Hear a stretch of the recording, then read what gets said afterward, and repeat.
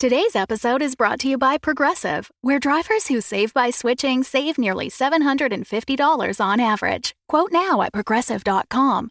Progressive Casualty Insurance Company and Affiliates. National average 12-month savings of $744 by new customers surveyed who saved with Progressive between June 2022 and May 2023. Potential savings will vary. Hi, I'm Ryan LaPlante, and I'm one of the crazy founders of Dumb Dumbs and Dice, the production company that's made the video you're watching or the podcast you're listening to right now. Now, we're clearly busy. We're producing 4 weekly podcasts: Dumb Dumbs and Dragons, Blood and Syrup, Warhammer 40,000, The Valentine Heresy, and Curse, Code, and Crown, as well as 4 event podcasts, with miniseries releases scheduled at random intervals: Dumb Scum and Villainy, The Mythos Mysteries, One-Shots, and the bad movie review show, Garbage Town the Movie Podcast. But we want to take this time to invite you to become a part of our company and a part of our Patreon at patreon.com/dumbdumbdice. You can get access to our Discord, access to exclusive DM and character chats. You can get the chance to name characters in our shows. You can even become a recurring NPC and hear yourself interacting with our characters each week through the voice of Tom. You can become a patron for as little as $1, and there's great value for you at even that level. So please, join the Dumb Dumbs and Dice family and help us make even more content in a way that you are guaranteed to love. That's patreon.com/dumbdumbdice. DUMBDICE. So let's do something dumb together, and thanks for being part of our stories. I am Executron, god of merchandising, and I came into existence because Dumb Dumbs and Dice has its own merchandise. That's a god pod, get it?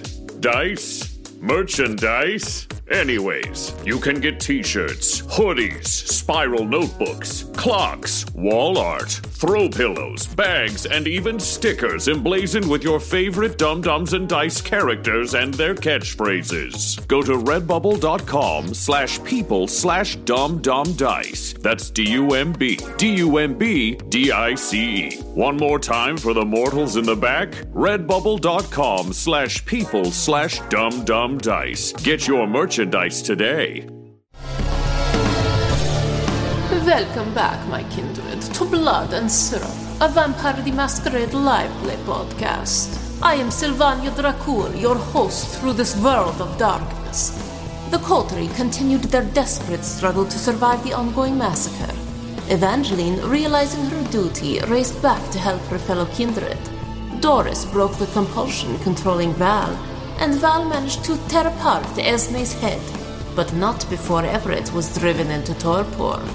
Where do they go from here with no enemy left alive to interrogate about the coming of Lilith? Abandon hope, all ye who listen here.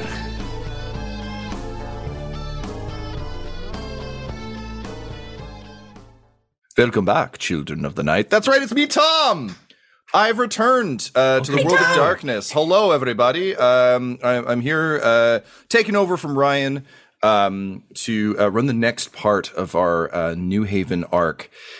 So thank you all again for your patience on, I know this episode's a couple weeks late, so thank you for your patience. I was getting caught up and learning all the wonderful things about New Haven. What's kind of neat is I'm coming at this a bit like you, watching and listening, in that I first got to experience it as a listener and a viewer before learning some of the stuff Ryan had planned and getting to kind of tinker around under the hood. So you'll have to forgive any slight continuity bumps, mostly with voices. The best way to think of this is, you know, when a TV show moves to another network and they lose some of their budget and they have to recast a bunch of people, so just get like facsimiles, like the Walmart equivalent of a lot of the original actors who they can't afford anymore. That's what some of these voices are going to sound like, the Walmart version of a character you may have heard. But rest assured, their personality remains intact. They'll just be speaking in a dialect that I can do. Ryan is a master of voice work, and I am but a humble hobbyist of voice work. Oh, shut up. You're great, Tom. It's going to be great. Thank you. But anyway, there's one word that always gets me in the mood for such games, and that is, of course, spooky. So welcome back, everyone, to New Haven. You've all had a hell of a night. You know... If it had just been a social encounter where Everett had to sit in a big chair and have everyone look at him, it probably would have been about as damaging to him as this entire evening was to the rest of you. But then, of course, shit got real. As you, of course, know, New Haven is an idea, a dream that has been balanced on the edge of a knife since its very inception. And although Everett was thrust into it, for the rest of you, for Evangeline, for Doris, for Val, you've been doing everything in your power to hold this shit together, to just try and keep this dream afloat. And things were going pretty well until the death of a sheriff and the arrival of a new one. And since then, things have gone from bad to worse. You've had feral vampires, you've had magic invade your town, and now, of course, you've had the slaughter at the town hall meeting. The children of Lilith springing their trap, attacking you with your very own coterie. And in the wake of this attack, absolute chaos. You're all exhausted, you're injured, you're bleeding, and the council members are furious, scared.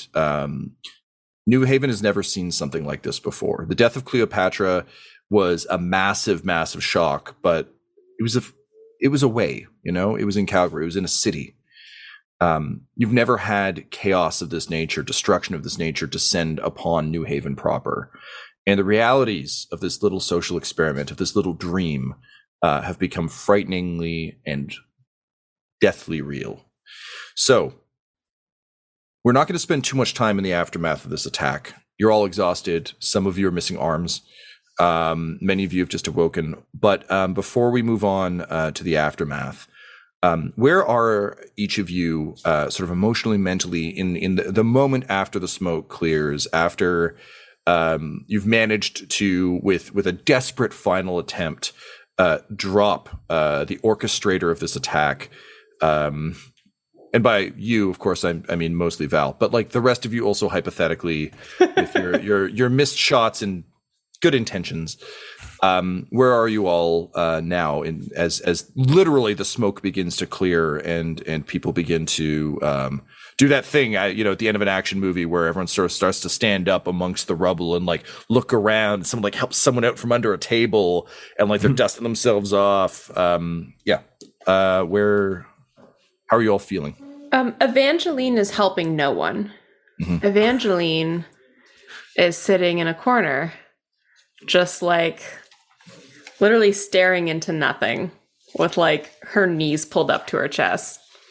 Because as I wrote in my character notes so I could remember what I was feeling, I just wrote traumatized as fuck. So yeah, that's with an underline multiple times. Oh damn! Oh, if there's more than one underline, that really does speak to the severity. It was a big deal. So she's not. I would say she's just in a state of shock right now, and wants to not be anything right now. I think I already know the answer to this, but did you ever? You've been wrestling, obviously, with the idea of being kindred and also of being a police officer, which is, again, not a profession you would have chosen had you had your druthers. I think it's one thing to kind of conceive of these things. You've obviously seen action over the span of the last few evenings. And I know Val was very instructive about the fact that this could happen, obviously training you and making sure you're ready for such things. How much does the reality of this kind of really bring home what kindred society is to you, or are you just so in shock that it's not even penetrating?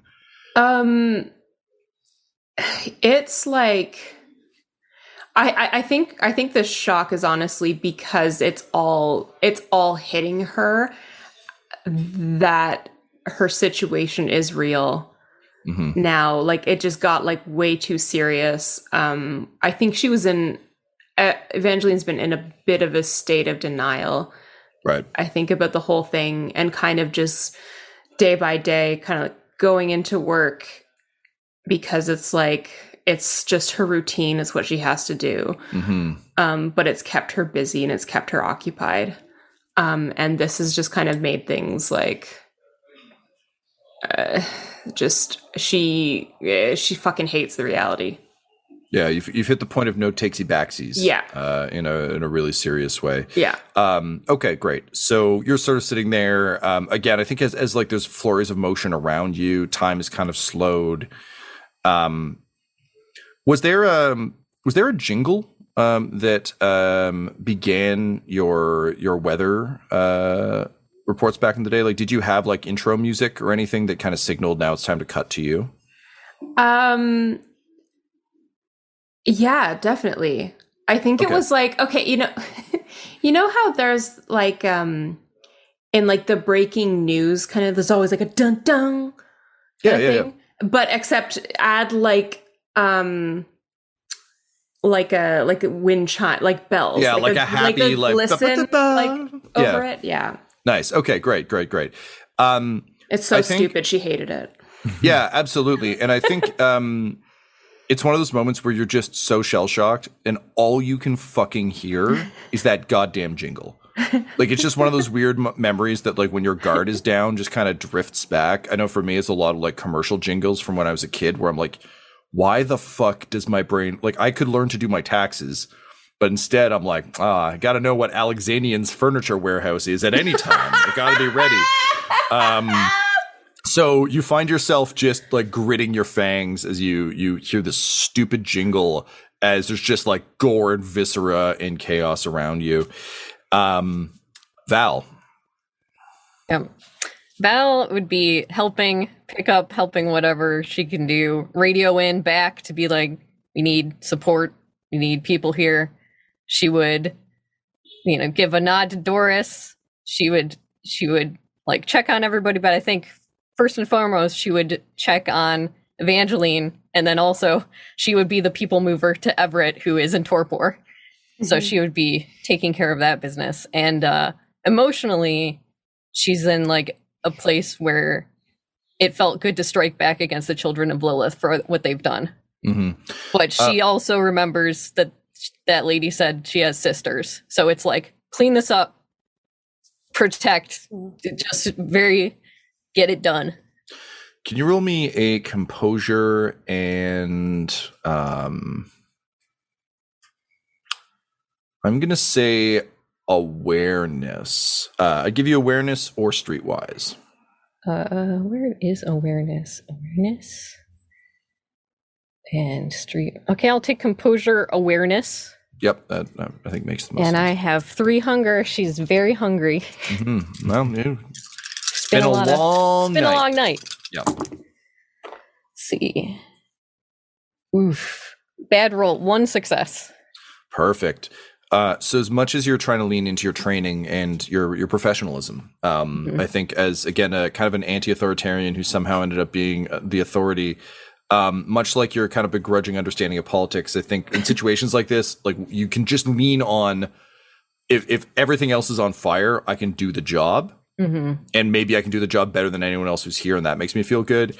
But as you go to kind of like roll Everett over, your pace slows because obviously with the death of the previous sheriff, you didn't have any of that closure, right? Like the white phosphorus is particularly vicious and known for just like obliterating anything. So you've never had like a moment with the body. So I think walking over and seeing someone who you so often conflate with your father figure collapsed and out, you weren't prepared, I think, to be taken this far off by that. But the fact of it is just like, it's an odd piece of closure you didn't realize you needed. And it also isn't him. And also you're trying to get the job done. And of course the council is here. So there's like a lot of panicked screaming and yelling. Like, it will not surprise you to know that Viren Henron is just like furious, like not scared, just like angry about all of this. Although you do note he has taken this opportunity to lose this little like stupid hat that he hates. But I think for you, similar to this unbidden jingle that Evangeline's dealing with, just the fact that like he fucking looks like the sheriff and he's out. And he went down doing sheriffly things, which is also, I think, something you weren't necessarily ready to attribute to Everett, is big. So based on your failed roll, you have to suffer that moment of intrusive thoughts before you can get to him and start moving him. But yeah, I think her response to having those kind of intrusive feelings is she was in that place of just get the job done. I'm going to do this. She just stops and then punches a few holes in the wall. Like her feelings always turn into anger feelings, and she just has a moment where she's just shaking and raged and has to wind herself down before she can help Everett.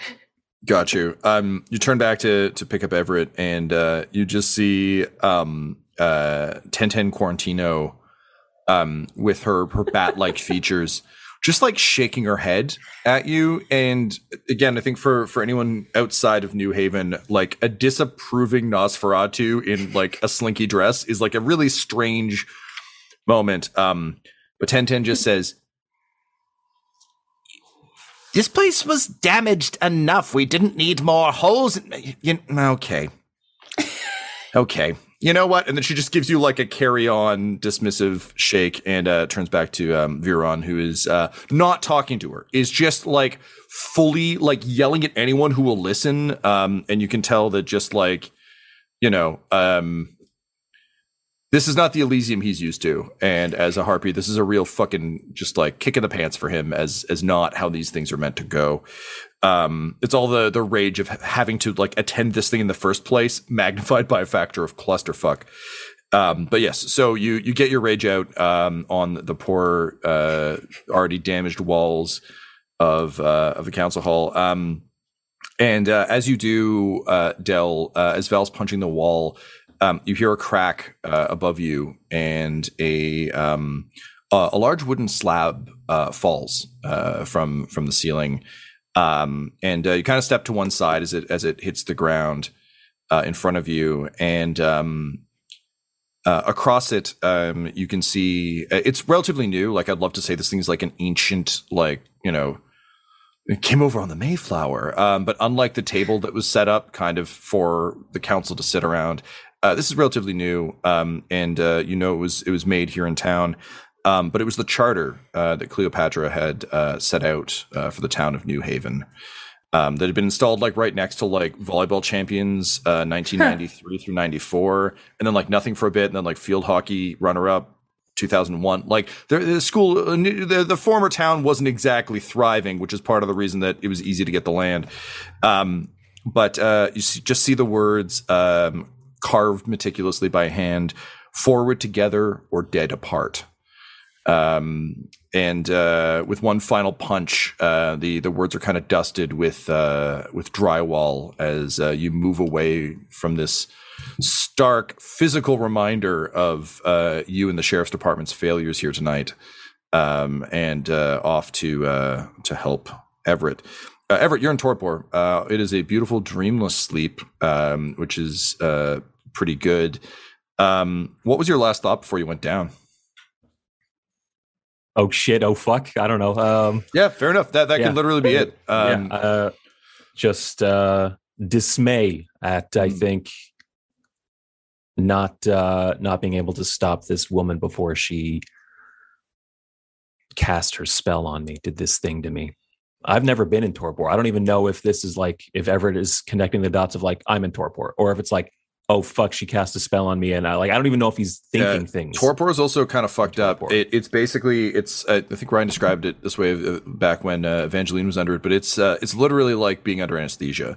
So you're just out, and then whenever you come back out of it, you're just back, which is so fucking confusing for vampires who are like staked and buried underground for 4 centuries, like our dear sweet Prince of Montreal right now, where literally he just woke up and was like, cool, so Plains of Abraham, right? And they're like, oh buddy, let me tell you where we're at. And he's like, oh, balls. So yeah, for you there's just nothing. You're just like literally the powered off. Then so I think just kind of dismay and yeah, just like that, oh shit thought of before the lights go out. Totally fair. Great. So we'll loop back around to you when you're back up and running, because we can't really, you don't get to hang out in a cool mind palace or like see visions of family and friends, because you're just like on sleep mode. Right. And then, of course, we come around to Doris, who Doris, you've returned, holding your arm, I believe, is just off. Forgive me, which arm is it? Or did we establish that? I think we decided. I think Ryan had decided that it was her left arm, which is her dominant arm. Left arm, great. Yeah, that sounds familiar. Yeah. All right. So obviously, vampire physiology is a hell of a thing, largely because your body's being held together by, a blood demon that lives in your blood. So that's cool. That does mean that, and particularly for a vampire as old as you are, this isn't so far outside the realm that you would have no idea what's what.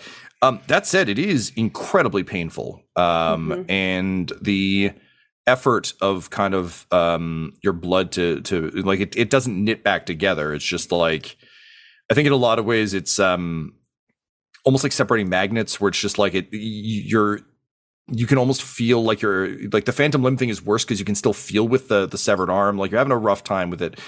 But also I'm curious, how would you be dealing with the stump injury right now? Because the arm is one thing, but you are like actively bleeding. And I feel like Doris, despite your eye and some of your kind of like rough prior life stuff, I don't know, how do you deal with injuries? Like, are you someone who is, really good with it, where it's just like, ow, this, like, are you kind of in that, like John Wick, like I got shot in the shoulder, but I'll tough it out. Or is this like, oh, fucking what? No, I think it's the former. I think it's a kind of a mix of slight shock. And like you said, she's 400 years old and she's, so she's dealt with her fair share of injuries. And I think it's like this weird mixture of shock and almost kind of like, oh, wow, I didn't know that could do that. Dum-Dums and Dice would like to welcome you to the grim darkness of the 41st millennium. I am Inquisitor Caveat Ventus, keeper of the Inquisition's Black Library, and I'm releasing my report on the Valentine Heresy. It's an actual play podcast set in the Genesis adaptation of Warhammer 40,000's Dark Heresy RPG. Join Ryan LaPlante as Inquisitor Lucius Valentine, and Laura Elizabeth and Tyler Hewitt as hive-bred siblings Lyric and Alto, as this unlikely trio try to save the Emperor from a cabal of mysterious enemies in a series created by games master Tom McGee. Can these unlikely heroes survive in a galaxy where there is only war? Find out in the first episode of Warhammer 40,000, The Valentine Heresy. Available now.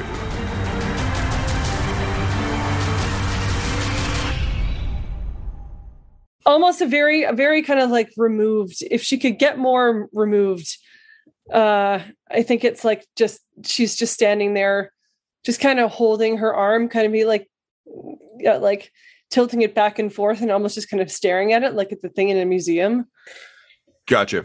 So I think as everyone's doing their like wander around the disaster, you're just kind of like walking in, flipping your hand back and forth. Which is great. I mean, in my head, this is usually like, I'm trying to think of distinctly what disaster movie it was, but there's just like a random businessman like walking around kind of cluelessly with his like suitcase open, just like completely out of it. It's usually like in the first 10 minutes of a zombie movie or at the end of Volcano, when they're all like, we all look the same. And it's like, great, we solved racism with a volcano. We did it.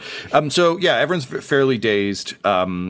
But you're also, from the sounds of things, actually kind of fine, all things considered. And of course, in a way that none of the rest of the coterie are, you are fascinated by power, and you largely because you understand how to wield it and how to gain it and how to use it.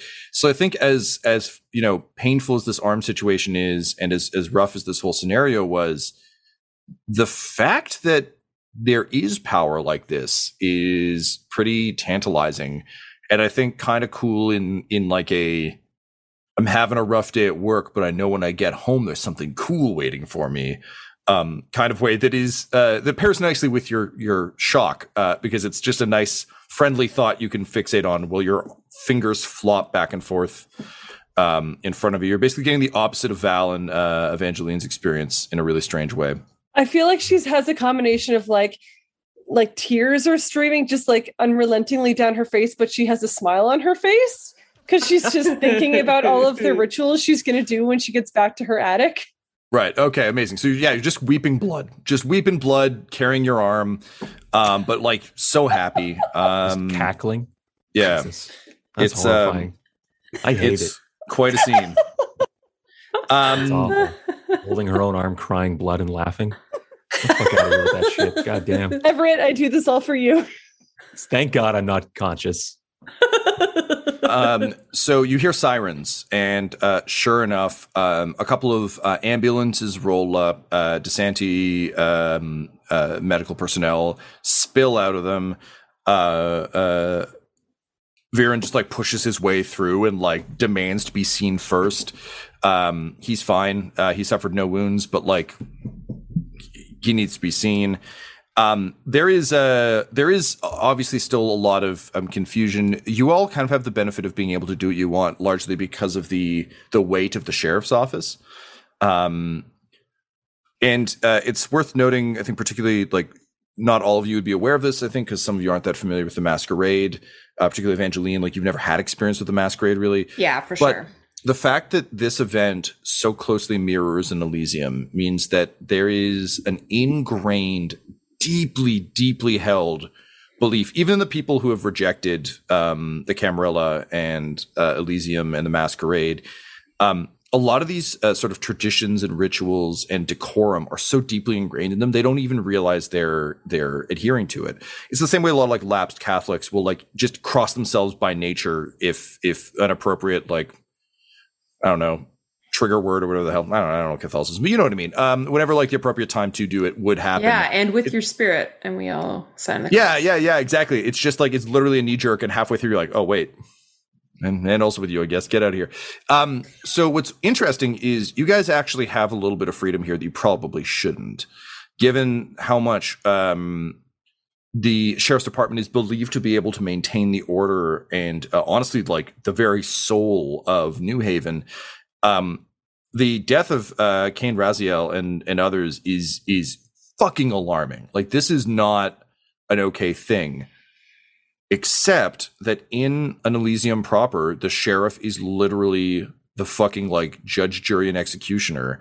So a lot of people are kind of, even though the sheriff is out, are giving you all that amount of status, even in a time where they probably shouldn't be. And this is particularly true of the council members. Most of them have come from places that were very heavily entrenched in the Camarilla, largely at the personal request of Cleopatra herself. So like, Viren Henrin would theoretically be like on you about this, but he's basically like, despite his fury and his outrage and all the mean shit he said at the council meeting, still respects the office in a way that's a little bit surprising. So it isn't really until the medical personnel come in and the daytime sheriff's department, as many of them as can be roused, roll in. That the gravity of what has occurred here really starts to set in beyond, just what's going on. Doris, you are immediately you are hit by the world's tiniest, most ineffectual truck as Troy runs up to you, eyes wide, and just like looking from the arm to you. Like tears, the arm, and then just like with trembling hands, he like reaches into his pocket and he pulls out a silk handkerchief, and he just like holds it up to your face and kind of offers it and says, for the blood? Is there blood?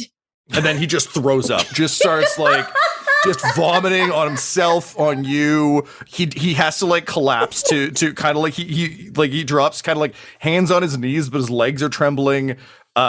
He's still holding up the scarf, the handkerchief rather, but he's having an appropriate human response to whatever the fuck this is. I like to think that Doris kind of just like pats him on the shoulder with her arm that she's holding. Oh, Doris. Yeah, it's a gruesome sight. Luckily, he is like buckled over. He actually puts a hand up on your hand in that way that Laura Dern does in Jurassic Park to Sam Jackson's arm. And luckily he doesn't. Well, actually, you know what? Fuck it. Let's roll for that. Let's see if he notices. I'm gonna reach for my dice here. It's been a while. It's been a while since I've rolled these here. Guys. He fails to notice. He pats it and he feels better. He clearly, like, he squeezes it. You can't feel it, but like you can see it. And I think, honestly, Doris, based on the way you kind of like I would say like the very sectional way you view the world, you're like, oh, that's good. I'm providing the appropriate amount of comfort. Like, you don't need to feel the squeeze. You see it happening and your brain registers that, yes, the comfort is being provided. Yeah. And you didn't have to lean forward. You did the most effective way, which was to just reach with the arm, which admittedly is pretty handy, literally and figuratively. Something you might want to keep in future. I think a small part of you is bummed that you won't always be able to do this. So you got to enjoy the hell out of it now. Right. People begin to spill in. Val, would you turn Everett over to the paramedics, or would you try and get him out of there in a way that no one would notice he's as far? Like, were you going to try and weekend at Bernie's him out of here, or are you okay with them knowing that the sheriff went down hard? Sunglasses on me and all. Oh yeah. Yeah, and then the sequel, you get to try and find his gold. Yeah, she doesn't know how to help him or fix him, so I think handing him over to the hospital paramedics is like all she can do. Once he's turned over, she would be worried about Evangeline if Evangeline's still sitting in the corner, but that would be her next person to check on. Cool. So you basically like throw Everett into the arms of a nurse. They like drag him over onto a stretcher. Like, here's they're all very good at this, and being one of the nice things about living in a vampire town, being funded by a vampire is you kind of know when and how to deal with such things. So they immediately they get Everett in. They're like shoving people out of the way. They like just dump council members. Viren just gets shoved out of the way again, and like again, he's having his worst day. This is not how this was supposed to be. And he kind of like glowers and smolders in that very like Tom Hiddleston anytime Chris Hemsworth is doing something way, as Everett gets loaded into the back of the ambulance. And then Val, you start to make your way over to Evangeline. When you just hear Barty yell, "Oh, holy shit!" And you watch as like a bottle of Nestea just drops from his hand, and it bounces because it's a plastic bottle. No one sells glass anymore, and kind of like bounces a couple times and rolls away. He clearly he was like halfway to getting like ready for the day, so he's got like half shaved, like half is shaving cream and half isn't. His shirt's buttoned at the wrong angle. You can tell he just kind of like clipped his badge onto the shirt. Like, he didn't really bother fully getting ready. He's definitely got the belt on, but he's in like boxers with Calvin and Hobbes on them, improbably. But still, he's got his boots on. He's got his holster. Like, he clearly got to a point where he's like, if they die because I was trying to put my pants on, it's going to be bad. But he's standing over the remains of Kane. And he just kind of says, "Oh, wow. All right. So the Brouhaha leader's dead, huh? Is anyone, what?" Yeah, it's a fucking shit show, Barty. Oh, fuck. Okay. All right. Yeah. And he just kind of like, just does that classic like finger spin thing, which means nothing really to anyone, but immediately like a couple of the other day deputies like rush in and like throw a tarp over the body. But Val, looking around, you can see it's almost like a shockwave goes through the room as the people who weren't present for the attack really take in the fact that a clan leader got murdered. Murdered here.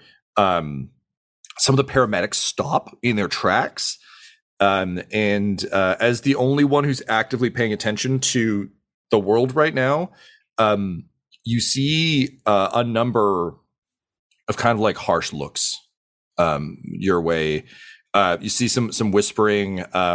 Everett's already been loaded, but like there's just it's almost like the if the room was running at full speed, it's dropped to about half speed as people really take that in. But nevertheless, too much has occurred here for really much else to be said. Paramedics are grabbing people, pulling them into ambulances. Cops are swarming around, trying to get to people. You make way over to Evangeline, and what do you do?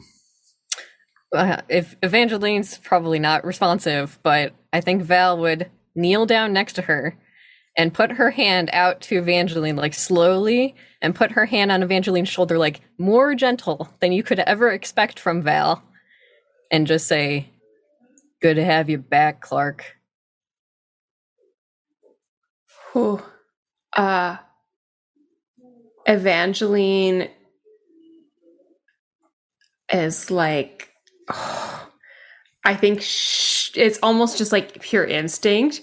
When she feels like that gentle hand on her shoulder, she literally just like reaches up like really fast and like grabs your upper arm and just like looks in your eyes and just says like, why couldn't I just die?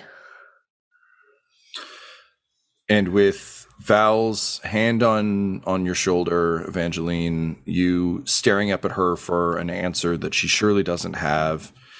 Troy doubled over with a hand on his shoulder, attached to an arm, attached to a hand, attached to an arm, attached to Doris, and with blood being immediately pierced and poured into the mouth of Everett Fry. The attack from the children of Lilith is finally over. All of you spend a quiet moment amidst the chaos, the rubble, with Evangeline's unanswered question kind of lingering in the air. And the reality has yet to set in that after all you've been through, tomorrow will be yet another night in New Haven. And for all of you, there are a lot of people who are going to need some answers. This episode of Blood and Syrup features the voices of Tyler Hewitt at Tyler_Hewitt on Twitter, Claire Blackwood at Claire Blackwood on Twitter, Del Borvik at Deltastic on Twitter, Laurie Elizabeth at EL Hamstring on Twitter, and storyteller Tom McGee at McGeeTD on Twitter. This episode was edited and mixed by Laura Hamstra, and our show log was created by Decapitated Markers at Decapitated Marker on Twitter. That's MRKR. Our theme songs are What's Really Going On Right Now by Chase Allen Willis and Traffic by Kai Engel. And our ads use the tracks No Control and Chiefs by Jazzar, JAHZZAR. All of their music is available at freemusicarchive.org. When it comes to Dum Dums and Dice, you can visit our website at dumdumdice.com, our Twitter and Instagram at dumdumdice, and on Facebook at facebook.com/dumdumdice. We also have merchandise available at redbubble.com/people/dumdumdice. And most importantly, you can join our Patreon at patreon.com/dumdumdice. That's DUMBDICE. Sleep well, my kindred. Sleep well in this world of darkness.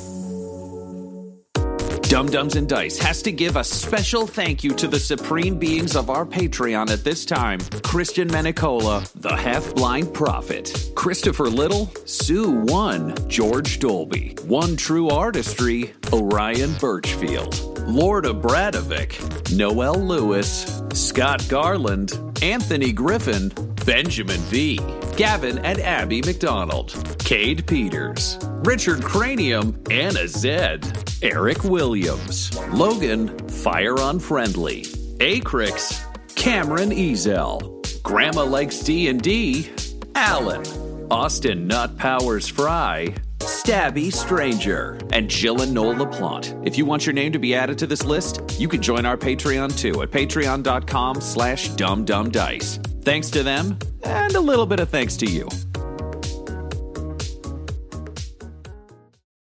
The Fable and Folly Network, where fiction producers flourish.